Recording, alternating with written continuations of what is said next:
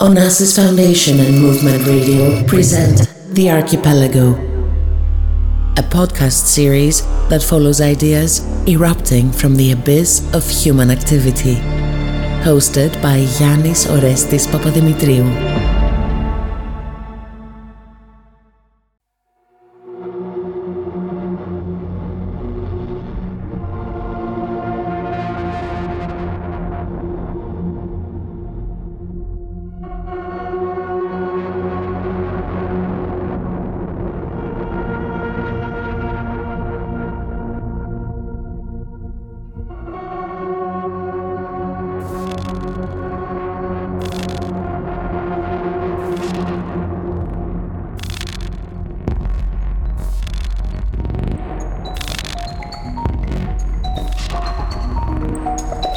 Knowledge is not a solid terrain, piling up on its own remains.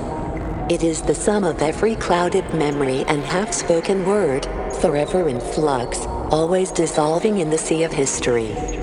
It is an anarchic patchwork of thought and creativity, hidden behind grand narratives of actions. The minor overtaken by the major and erased from the record. The Archipelago, the fluid territory of emerging thought, is the recovered record. London is now one of the major financial centers of the world, as the city is facing an immense housing crisis and uncontrollable development. But in Red Metropolis, Socialism and the Government of London, Owen Hatherley lifts the veil of the British capital's enormous skyscrapers to reveal a long tradition of socialist municipal action which has shaped parts of the urban fabric that persists to this day. In this episode, Owen Hatherley, the author of numerous books on architectural modernity and cultural editor of Tribune magazine, talks about the municipal socialist roots that built London's multiculturalism, the various innovative experiments of London's municipal authority, and how all this can inspire its residents for dealing with their growing problems through action. This is The Archipelago, a weekly show on Movement Radio.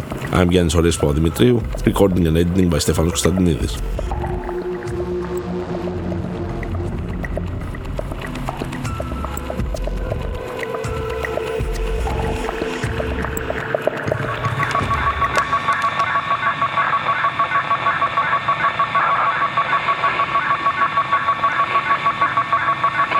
Owen Hatherley, welcome to The Archipelago. Hi there. So when I first saw your book, the first thing I thought of was Patrick Kaler's 1994 film London. And the impression that it had left me with was that London was actually a reactionary city. That's what the narrator is musing about. But then you seem to have a different take. Why should one focus on its progressive potential, on London's progressive potential, rather than its lived reality, which is quite conservative?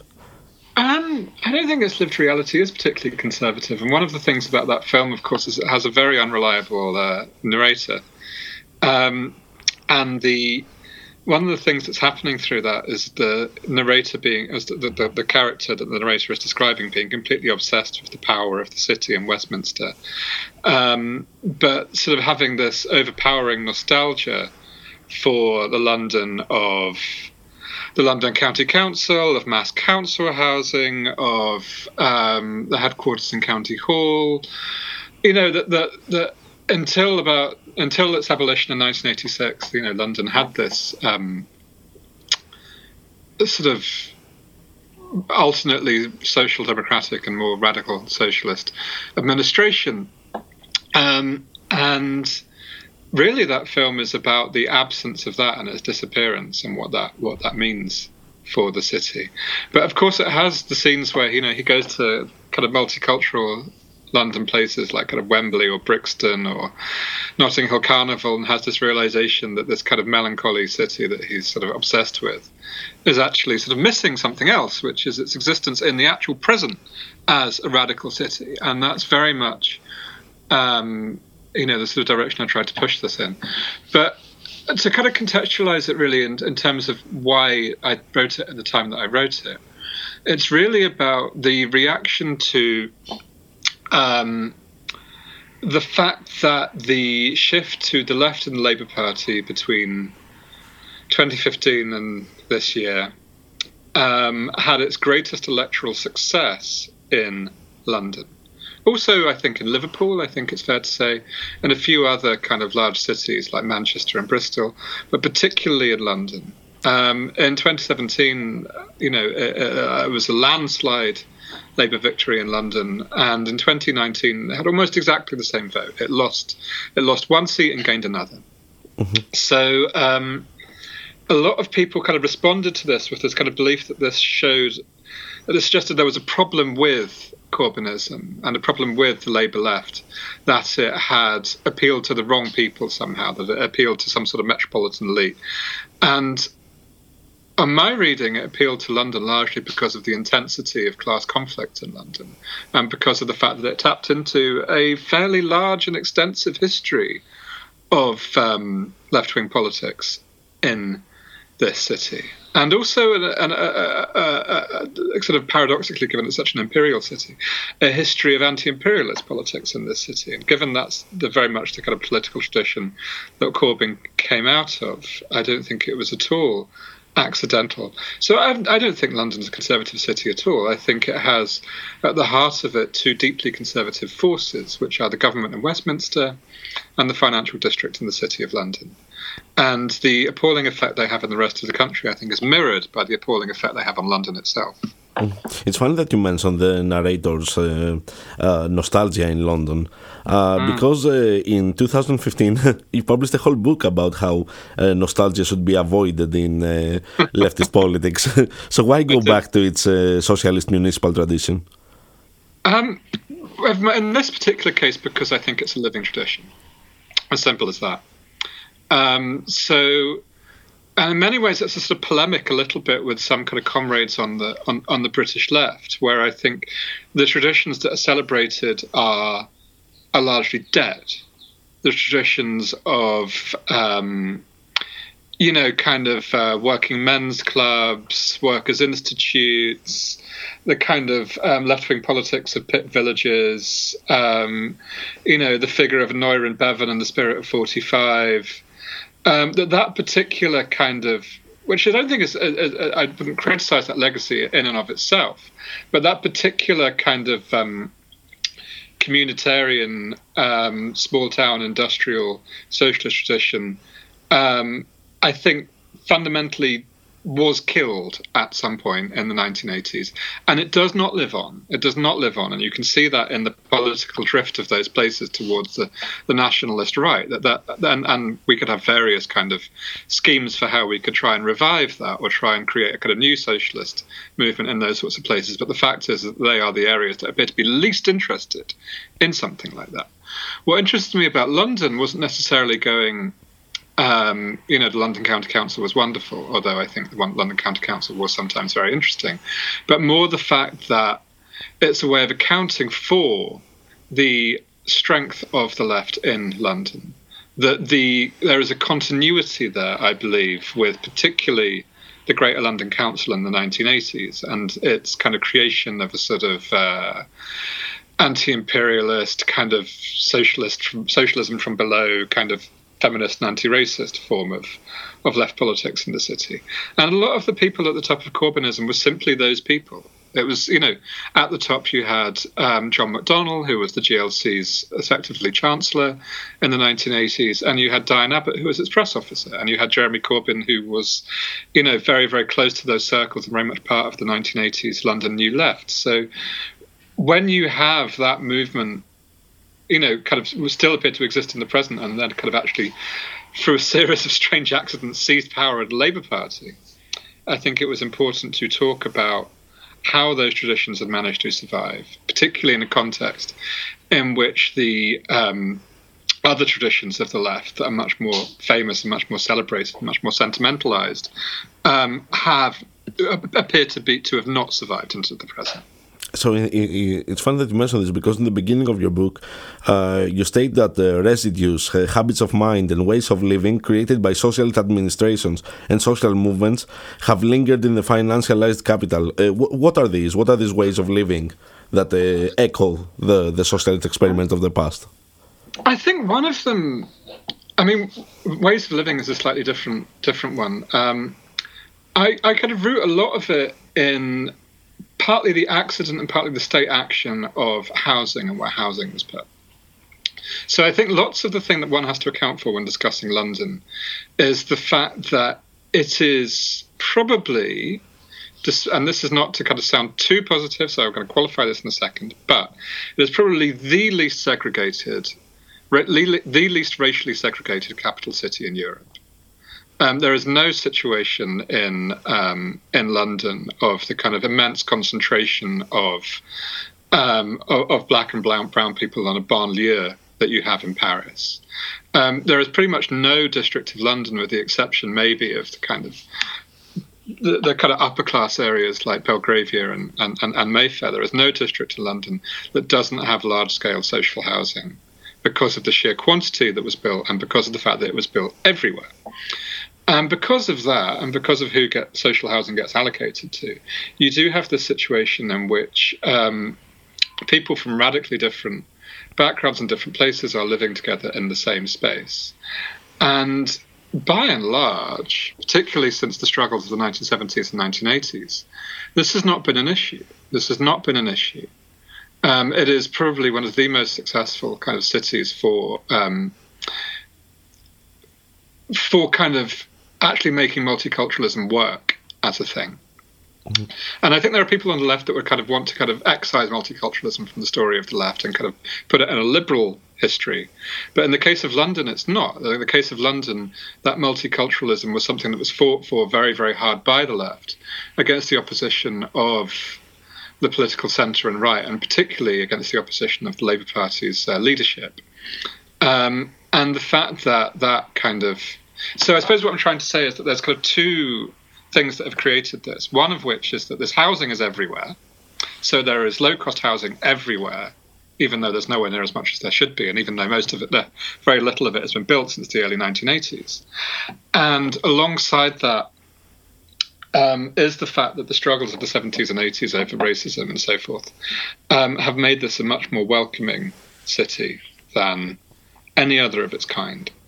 So you can see that, I think, in the particular social interactions of London, in the kind of, it's sort of combination, I think, of what people that are used to other cities would kind of consider to be aloofness, but a lot of cases is actually about, how to make a city like that, a city of that complexity and that level of diversity work, which involves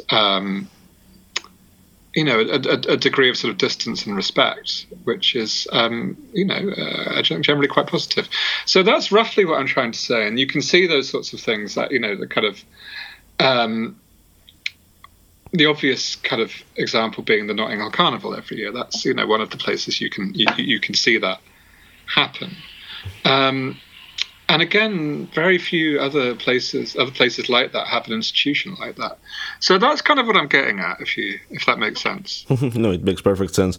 Yeah, actually, we'll return on these developments later. For now, I suggest that we take this from the top. So we're back in late 19th century, Victorian era London. And in 1889, we have a great dock strike. And did the people the workers who went on strike have any demands relating to the city, and were these related to the creation of the London County Council? Not directly, no, not directly. But as a result of that strike, it's that classic thing of any kind of social democracy, of kind of like, is it meant to stop revolution? Yes, it probably is. That like there is a concessions are granted, out of fear. And that's usually why they're granted. They're not granted out of the kindness of the ruling class's hearts. They're granted out of fear. And London County Council, I think, is a direct result of the fear of the new unionism that was represented by the Great Dock Strike. So that is the fact that the people striking were in large part unskilled workers. A lot of them were Irish migrants. It was a lot of. It wasn't the sort of craft tradition in London which kind of goes back hundreds of years, but it was a proletarian strike. And a lot of its leaders, such as Ben Tillett and John Burns, Will Crooks, don't end up, that's just as accidental.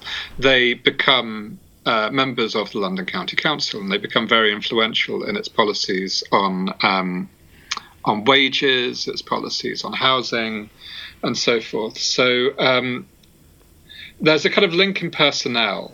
But actually, no, the strike wasn't demanding a London County Council. But I think it's one of the reasons why it emerged.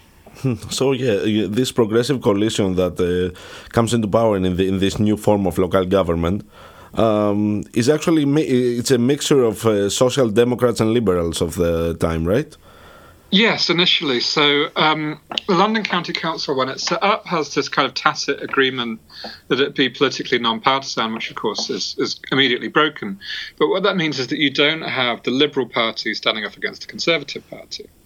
What you have is these two electoral blocks, one of which, the kind of Conservative one with a small c, consists mainly of people from the Tory Party and people from the right wing of the Liberal Party. And that's, I think, moderates, municipal reformers, they used various names. Whereas the Progressives was largely the left of the Liberal Party, alongside lots of the kind of nascent socialist movement, which at the time was very chaotic. Over the next kind of 20 years, it gradually solidifies into the Labour Party and the Communist Party. But before that, it's a mess. So you have people in the Progressives that were involved in the Social Democratic Federation, which was a Marxist party. You have people in it that were involved in the Independent Labour Party. You have people which was a kind of Christian Socialists group. You have people that were involved in the Fabian Society, which is a sort of classic Bernsteinian, kind of gradualist movement. So you have all of these kind of things floating around. And for a while, they try and make their home. These socialists try and make their home in that Progressive Party in County Hall in the LCC. And of course, it doesn't last. After a while, they decide that, trying to achieve socialism through one of the British establishment parties is not a great idea, which is a point I'm subtly trying to make in that there comes a time, perhaps. Yeah, I think it might relate to some, some points that are being made these days. It might. It's you devote all these pages in what the Progressive Coalition did with, especially regarding social housing, and we see like things like the Boundary Estate, which is I think it's a magnificent example of urban innovation. These things have an immediate effect. And yet, the coalition loses power in 1907. Why does that happen? Well, I think one of the things that one has to realise about this point is that there's a limited franchise. Although sort of people seem to think Britain is the sort of cradle of democracy and so forth, of course, there isn't universal suffrage in Britain until after the First World War. There is still a property qualification for the franchise, and so a lot of workers can vote, but not all workers. So that means that a politics that is based on lowering the value of property, which is precisely what the London County Council was setting out to do in order to make housing something that workers could actually afford, make decent housing something that workers could afford, and to break the power of landlords. This was not going to have a great deal of, there was always a risk that eventually this would founder against the interests of property. And that's basically what happened, I think. The 1907 election happened during a depression of property prices in London, which had been caused to a large degree by the LCC's own actions. And so, surprise, surprise, property owners, didn't particularly like the fact that their investment was no longer particularly valuable. And I think that again is the thing where I'm trying to, without making it too explicit, draw parallels with the enormous role of property in voting habits in the UK in the present day. There's another aspect, though, as well, which I would like to draw, which I try and draw attention to in the book, which is the Puritanism of the London County Council. There were there were several kind of contingents of workers who, might have been distant from the kind of, the kind of very, what's the word, kind of morally improving and upright ethics of a lot of London socialists, who tended to be enthusiasts for, closing pubs, closing music halls, temperance, really kind of puritanical politics a lot of the time. And of course, lots of working class people like going to pubs and music halls. And they found the London County Council under the Progressives opposition to them to be deeply politically unattractive. So there's various things kind of going around, I think, a combination, I think, of a sort of alienating part of the working class and alienating the kind of the sort of educated bourgeoisie that in some cases had supported them beforehand. It's funny that you mentioned this because you mentioned in the book that the working class meeting spaces, the cultural aspect of urbanism, usually came from the north, or when it happened, when these clubs, when working men's associations opened, they were like they had in the north or they had in Red Vienna or anything. And I'm thinking, how come one of the first, I mean, maybe the definitive metropolis of the first stage of capitalism lack a working class culture on its own? Well, actually, so I didn't lack working class culture. What it lacked was socialist culture. That's the distinction. And this goes back to, lots of kind of efforts to understand, which people have been trying to do since Marx and Engels, efforts to understand how, the world's first proper organised proletariat produced one of the weakest socialist movements. And I don't go into it a great deal in the book. But I think part of that is the sort of strength of, of a kind of conservative working class values. And I think sort of partly there's that, and then there's partly the fact that the sort of dock labour and factory labour proletariat that was in the East End for most of the 19th century was so incredibly poor that there was very little, until things like the dock strike, very little kind of engagement with politics, largely I think because mainly they were concerned with staying alive. And you don't really have that in the mining areas of the north and in the kind of industrial cities of the north and the Midlands and South Wales, where you actually have, in some ways, the formation of socialist culture comes earlier than in London. But across the UK, really, it's a minority phenomenon. And it really... when it kind of happens in London, it happens in parts of London that are similar in their economy to the North and the Midlands, that are industrial and proletarian. So the kind of centres of London socialism in the early 20th century were Battersea, where the main employer was the railways, was Woolwich, where the main employer was arms industries and Siemens. It was... this kind of sort of printing, a lot of the time print workers were often very, very militant. So it was these kind of sort of mechanized industries more than it was the docks. And it took a while for that to happen to the docks. It did eventually happen, but it took quite a long time. So when Labour comes back into power, you have the issue where some strongholds, like Poplar, for example, have taken some more radical... have become of a more radical character, and yet in the leadership of the LCC comes a Labour cadre, Herbert Morrison, who favours a more managerial style. Now, you seem to favour the Popular Socialists' direct action style in the book, maybe not explicitly, but that's what a reader can make out of it. Do you think that Morrison had any redeeming qualities? Yeah, I do, actually. And I think one of the things... maybe this is a nostalgia in the book. One of the things I look at Morrison and I'm impressed by is that he's a Labour right figure with ideas. I think there are a few kind of people in British politics or European politics more generally who have less interest in ideas than the Labour Party right. They are purely political animals driven purely by the expediency of the day and by their obsessive hatred of the left, and tend to have a kind of amoebic quality in any other respect. Whereas with the kind of Poplar versus Morrison conflict, you had two very clear statements of two very clear positions. You had the kind of Poplar position, essentially, of like, we will not work the machine. We will not, we cannot achieve what we want to achieve in this, kind of very poor dockside borough, while maintaining social peace, while following the law. And they break the law, and in the end, they actually, win what they set out to achieve in that particular, quite limited case.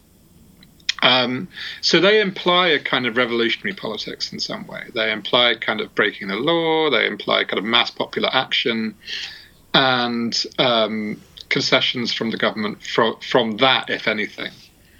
Whereas Morrison is much more kind of looks at the machinery that had been built up by the LCC in the progressive years and in its later years under the Tories, and says we can use this machine to achieve a kind of local social democracy. We don't need to smash the machine, we can use it. So the proof there is in the pudding, I think, and Morrison did successfully use that machine. Didn't bring about socialism in London or anything like it, but brought about I think an enduringly successful social democratic regime in London, which lasted for about 50 years, and which London in that period was, I think, comparable to a lot of kind of more famous things like Vienna in the extent of its housing, in the extent of its expansion of public health.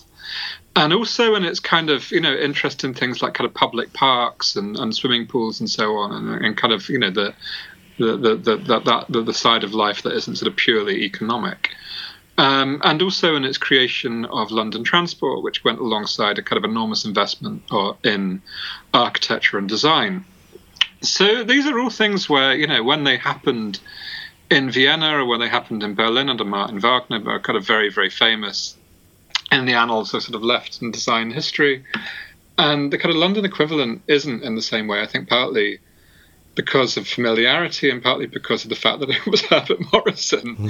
So in many ways, I kind of think Morrison sort of unfairly seen on the left insofar as he sort of remembered mainly for A, his battle against Poplar, and B, being a kind of very conventional Labour right-wing figure in Parliament, which he was. There's not really anything interesting happens when Morrison becomes a parliamentarian after 1940. But the local government that he created in the second half of the 30s, I think, is very interesting. So yeah, I've got more time for Herbert Morrison than a lot of people on the left do. The question I was hinting at actually was that you seem to prefer, as a model for political thought in a municipal level, you seem to prefer a fusion of the two, maybe a fusion of the Poplars and Morrison's style. But can they actually be joined together into something? Yeah, I think this comes from the particular political moment. I think that, and it's a sort of idea that I've kind of certainly been losing hope in over the last year. But it's the spirit the book was written in, and that really comes from John McDonnell more than anything else. I think if there is a political figure and a political moment that tries to unite these things, it's the Greater London Council from 1981 to 1986. So where it kind of tries to unite the kind of social movement side of the London left and the kind of direct action side of the London left with bureaucracy and with the things a bureaucracy can do in housing and in planning and in industry and in transport. And what it tries to do in many ways is sort of throw open that bureaucracy and sort of create a sort of radical democratic bureaucracy, which is an idea that has immense appeal to me. So yeah, that's really the heart of the book. The heart of the book is trying to argue for precisely that unity. Whether or not, and I think when I was sort of working on it, I did, there had been a recent example of that, which I think was the economic program that John McDonnell had when he was Shadow Chancellor from 2015 to 2019. The prospects for that now, I think, are very, very tenuous. I think they're very, very tenuous. And I think it's much more of a direct action moment that we're in, really. So it changes over time. I'm thinking this bureaucracy. I don't think these are absolutes, and I think one of in some ways, it's a sort of attempt to kind of prise open some of the sort of dogmatism I find both, on the kind of Labour soft left and hard left. That there's a sort of great deal of curiosity about the politics of the other side in each case, and I'm sort of trying to kind of find points of common ground, I think. Mm-hmm. So I was about to ask this bureaucracy that Morrison put into place, or at least partially put into place. How does it relate to the sudden will they get after the Second World War to introduce a city planning? I think it's very, very closely related indeed. Obviously the specific impetus for the city plan is bombing, and London. Although one can't compare it to the bombing on the Eastern Front, or the bombing of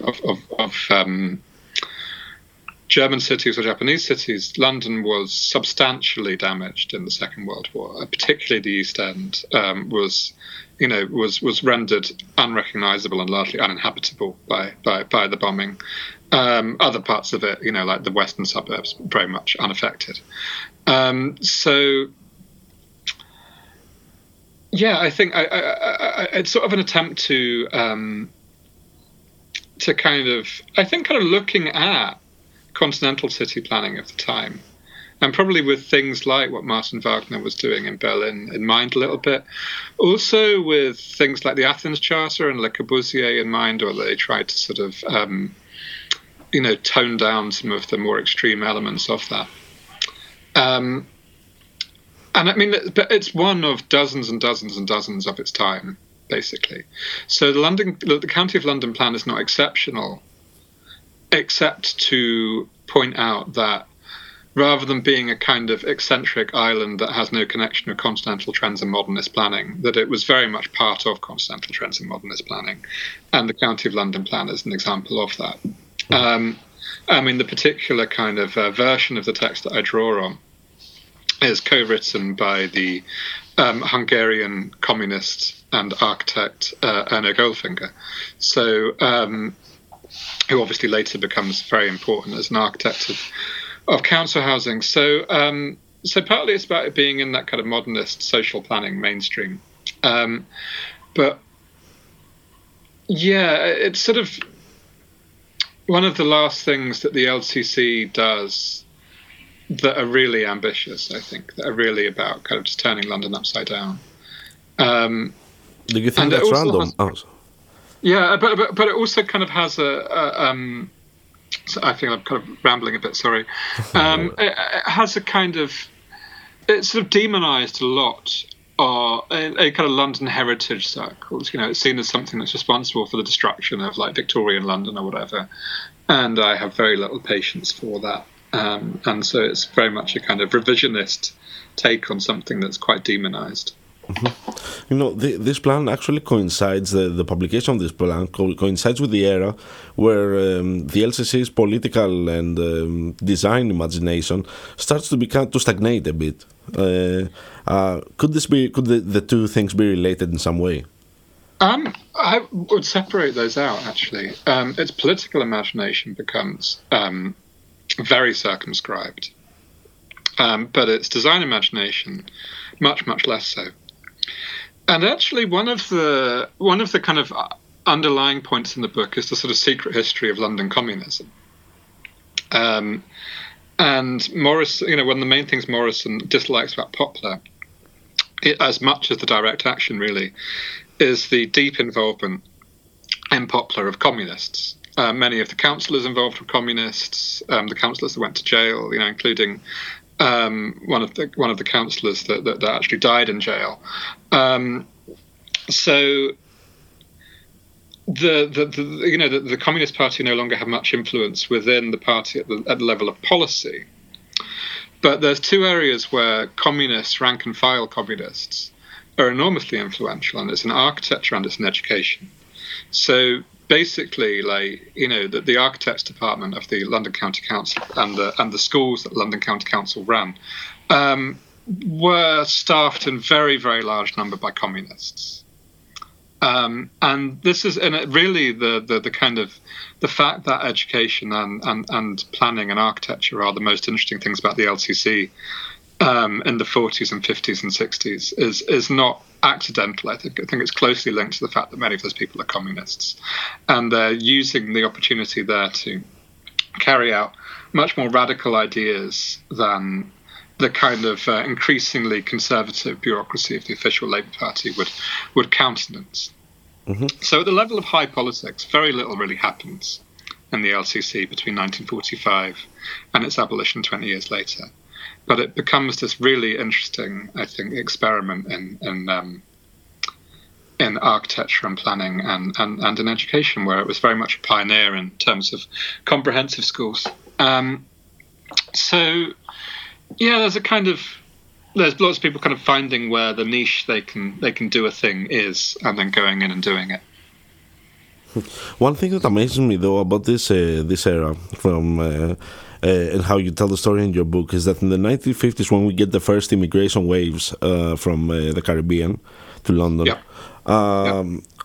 there's a plan by the LCC to actually help alleviate the perils of depopulation that has started at the time with migrants. Yet I can't find anywhere these migrant communities that have that come having any agency in the municipal experiment until the 1980s, when Livingstone walks into office. Until the 70s, I would say. Until the 70s. So that's when you have, the creation of a mass anti-racist movement in London. And there's elements of it before that, particularly of the Jewish community. Obviously, the Battle of Cable Street against Oswald Mosley and the British Union of Fascists in the 1930s is famous and celebrated by everyone. But in terms of the communities that came over from the late 40s onwards, from the Caribbean and from the Indian subcontinent, they kind of make their political presence known in the 70s. And so, yes, what we're discussing here, they don't have agency within it. And although, many of them do get council housing, there's a fairly informal policy that they don't get the best of it. And there is and you end up by the late 70s of the situation in which, for instance, in the Broadwater Farm Estate in Tottenham, which I talk about quite a lot, you have a kind of official tenants association in an area which is 50-50, basically kind of white and black, which is 100% white. So you then have, the creation of autonomous black organisations in Broadwater Farm. And you can see that process happening in various different ways in communities across London, of the Indian community in Southall, Bangladeshi community in the East End, and so forth. It's happening all over the place, in Brixton and Tottenham, and so on. And one of the things that I think, again, kind of going back to the point about political traditions that I think endure, one of the reasons that tradition has managed to kind of have a degree of hegemony in London is because of the fact that the Labour Party left tapped into it. They did not create it, but they tapped into it and they supported it. When you kind of go into Broadwater Farm in the 70s, you will find the occasional mention of a young councillor from Shropshire called Jeremy Corbyn, and a lot of people remember that. A lot of people who are involved in the kind of the London left, including sort of famous people like Akala or Ash Sarkar and so on, that these people, their parents are from that milieu. They're from that milieu, and so there's a real continuity there. This a phrase I use about the housing is accidental desegregation. Mm-hmm. And that accidental desegregation becomes an active desegregation from the 70s onwards. And that's the result of activism and pressure from London's black communities. So I'm thinking that apart from the migrant communities that don't get any agency early on in the municipal experiment, there's also another urban innovation that of the time that affects London a lot and also cannot meet with the LCC, with the GLC then. And this is squatting. This is actually a very common practice that begins after the Second World War. How did it affect the city? Yeah, I mean, I don't go into squatting in a great deal of detail, but a lot of the people that were kind of the new left of the 80s had kind of had lived in squats, and had squatted, and that movement, again, like a lot of the more interesting things about London left politics, comes from the Communist Party. It comes absolutely from the Communist Party. So it comes from a organised squat during World War II of the Savoy Hotel off the Strand, quite not, about kind of 5-10 minutes walk from Trafalgar Square. By homeless people who had been made homeless by the Blitz and who hadn't been rehoused. And that kind of, there was a quite widespread practice in the 40s of mass squatting organised by the Communist Party. So that kind of set up a kind of precedent of the links between politics and squatting that really kind of stuck around, I think. And it was still, when I moved to London 21 years ago, it was still a very obvious part of London was the amount of squats and the politicisation of squats. And that's one thing actually which over the last 20 years has really been whittled away to the point where it's now much more marginal. So there's the third thing that takes place in the 70s, which I think is crucial to discuss. The one is the anti-fascist, the anti-racist political movement you described. There's also squatting in a sense because in the 70s it takes more political traits. I think that more. I think it becomes more active in the culture, correct me if I'm wrong. But then there's also the tenure of the Conservatives from 1977 to 1981, which you essentially describe as a dress rehearsal for Thatcherism. How did that work? So in this, it's worth kind of looking at the kind of, without wanting to go too deep into it, the replacement of the London County Council with the Greater London Council. So the London County Council, obviously, it covered what was London in 1889, and not even all of that. A lot of the East End, where the most polluted industries was kept out. So the Greater London Council, which was set up in the 60s, it's actually the actual borders of London as it exists, right up to the Green Belt that was brought in by Herbert Morrison. But it kind of changed the political geography of London. So I suppose using the kind of travel card zones, it almost kind of, you have a situation in which kind of London's zones, 2 and 3 are solidly Labour apart from Mayfair, and zones 4 and 5 are kind of floating voters going between the two, and then you have a kind of zone 6, which is solidly Conservative. So that meant that pretty much with every election that the GLC had between its foundation in 1965 and 1981, when Livingston comes to power, it fluctuates between the two main parties. So that kind of radical right GLC in the late 1970s kind of introduced a kind of one could almost a sort of plebeian conservatism that was quite novel in British politics, that was based upon suburban homeowners, some of whom would be fairly kind of nouveau riche people who had who had grown up among the working class, or had grown up working class in places like the kind of fringes of Essex and fringes of Hertfordshire and Berkshire and Buckinghamshire, these places that were really, and Kent in particular. Bromley is really the classic example of this. But the Bromley is the kind of right-wing citadel of London. And you could win an election basically by, mobilising all of those people and then converting a few of the people in the middle. And that agenda was based on a culture war, particularly against punk rock, but also against a lot of the kind of sort of militant anti-fascism that was happening in London at that point, and the kind of large street demonstrations that were happening. And it was kind of populist insofar as it kind of offered property ownership and a kind of popular capitalism to people who had been the beneficiaries of the welfare state. So it pioneered the right to buy council housing, which, when it was brought in by the government nationally from 1981, transformed the housing system in Britain to kind of creating its current incarnation, really.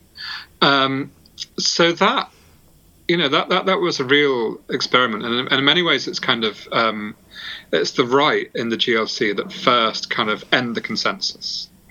Before that, pretty much a Tory GLC government was not hugely different to a Labour one.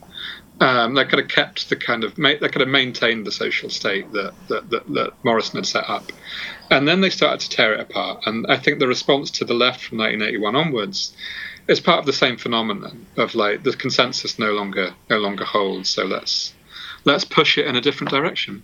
Mm-hmm. Mm-hmm. When Livingston comes in, you have two main critiques of him, of the new left generally leading the GLC. First is that they kind of failed, not failed exactly, but they had some cultural failings on their anti-racism, right? And then there is also the main critique that you have is that they had an unwillingness to embrace council housing. Now I'm thinking, if Livingston had indeed built more council housing, wouldn't it just face the fate of the other council houses in London's construction boom in the 2000s? Yeah, I mean, that's two different issues, I think, to do with Livingston's two spells running London. On the anti-racism bit, that really comes from Paul Gilroy's critique of the GLC, and I frankly don't feel totally qualified to opine on it. It's really a thing where I was registering that there was a critique of this stuff, but not necessarily endorsing it. Some of the kind of anti-racist advertisement campaigns they did would now look quite kind of quite crass, and I think would now be considered quite patronising. And in that way, I think, the kind of critique of them has some strength, although at the time, this was far further than anywhere else was going on anti-racism. And as I'm quite keen to point out, it had kind of direct effects on things like employment. It wasn't tokenism. It involved a significant change in the demographic makeup of the people that actually ran the local authorities of London. So the second point on housing. So Ken Livingstone runs a kind of radical GLC from 81 to 86, and then after it's abolished for 14 years, the kind of new London mayoralty with its Greater London Assembly that's set up in 2000, Livingstone tries to stand as the Labour candidate. The ballot is rigged against him, so that he doesn't become the official candidate. He stands as an independent, wins easily. Then, after a couple of years, is kind of readmitted to the Labour Party and runs the city for 8 years. So the approach to housing is very different in each case. In the first case, London had a surplus of council housing. It had a surplus of council housing. There was no shortage of housing.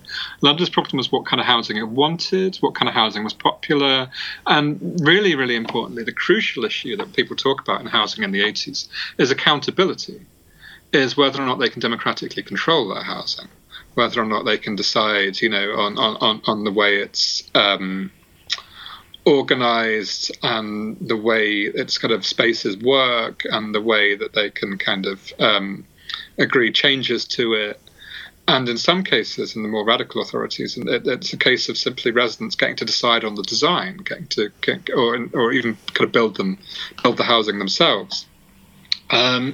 So that's all based on there just being loads of it. There's being loads and loads and loads of it. By 2000, this is no longer the case. One of the things that's happened in the 14 years in between is that London has gone from being a failing post-industrial city in economic decline and in population decline to being one of the neoliberal centres of the world, basically, to being, a global financial centre which by the early 2000s is rivaled globally only by New York. And of course, one of the things that creates is a housing crisis.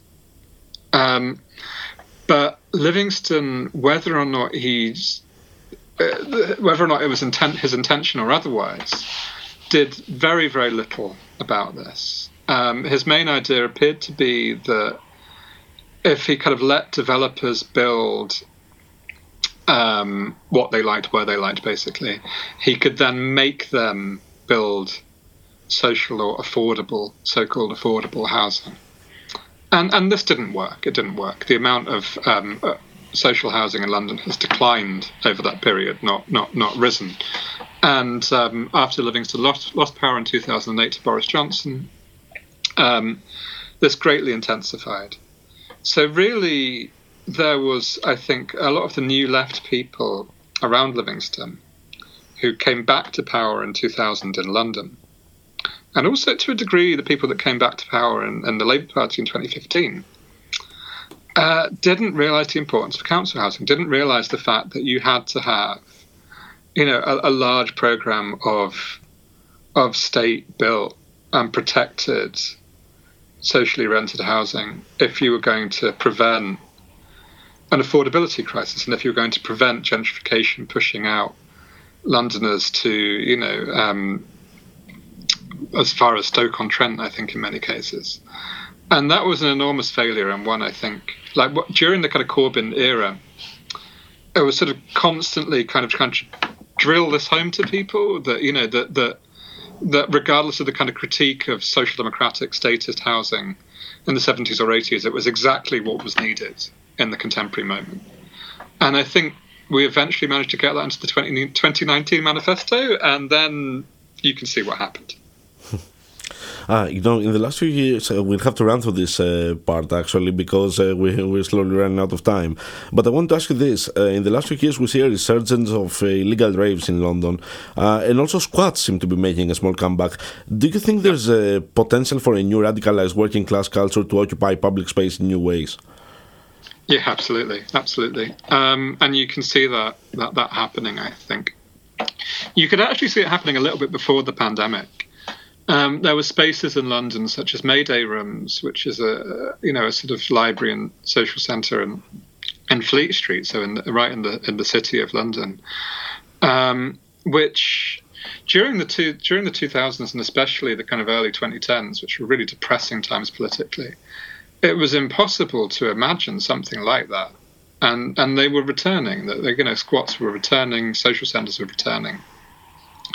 And at the time, by the late 2010s, they kind of identified themselves as the Labour left. Whether that will still be true, I don't know. But absolutely, I think that's going to happen. A lot of the kind of London sort of property bourgeoisie are going to leave London, I think. At the start of the first lockdown, I just looked out of my window and just saw them getting into their parents' cars. And I think some of them aren't going to want to come back. And they aren't, that's going to make, I think, London in some ways a much freer city than it had been for the last 20 years, when I think it's, a lot of the alternatives were being shut down here. I think they have a much better chance now that kind of economy of retail and finance and property is dying, I think, and is even though governments keep trying to prop it up, I think it's sort of dying of its own accord in a lot of ways. So it leaves a huge opportunity, which I do not doubt people will take. Mm-hmm. So you think this is the only leverage that you have for asking to restore local authorities, as you say in the end of the book? I mean, it will help. Certainly, it will help. One of the things that has made kind of a lot of kind of municipal radicalism quite difficult, and a lot of kind of interesting things that people could do with land and buildings difficult, is the enormous price of land in London and the enormous kind of incentive to sell off land and sell off property. And if the value of those things goes down significantly, that's no longer an issue in the same way. You no longer have this kind of resource curse of the price of London property kind of constraining the radicalism of local government. Because there has been a lot of, not as much as I might like, but there are a lot more left-wing councillors in London than there were 5 years ago, a lot more.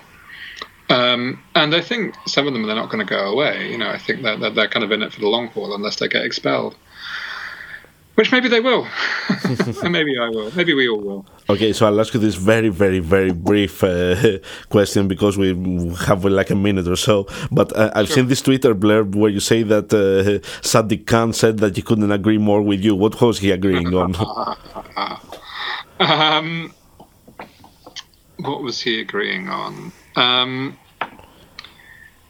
It was an article I had written for The Guardian about confrontation during the pandemic, confrontation between local and central government. So you could see a lot of differences between how the pandemic would be managed and how belief in how it should be managed between Sadiq Khan as Mayor of London, between Andy Burnham as Mayor of Manchester, and the government setting these very kind of centralised, kind of monolithic targets and enforcing this kind of outsourced, privatised test and trace system, which turned out to work very, very badly indeed. So Manchester, for instance, had their own publicly owned test and trace system, which was much more successful. And you really had the sense that the government saw local authorities as their enemy rather than as their partners. And that's the precise bit, that's the quote where Khan was like, sad to say, I agree with Owen Hatherley. Because that was just something that was obviously happening. They regard mayors and local councils as their enemies, the government. And so my thinking on that really is like, well, if they regard you as the opposition anyway, why not act like the opposition? Okay, and on that enlightening note, Owen Hatherley, thank you for joining us at the Archipelago. Thank you. It was a pleasure.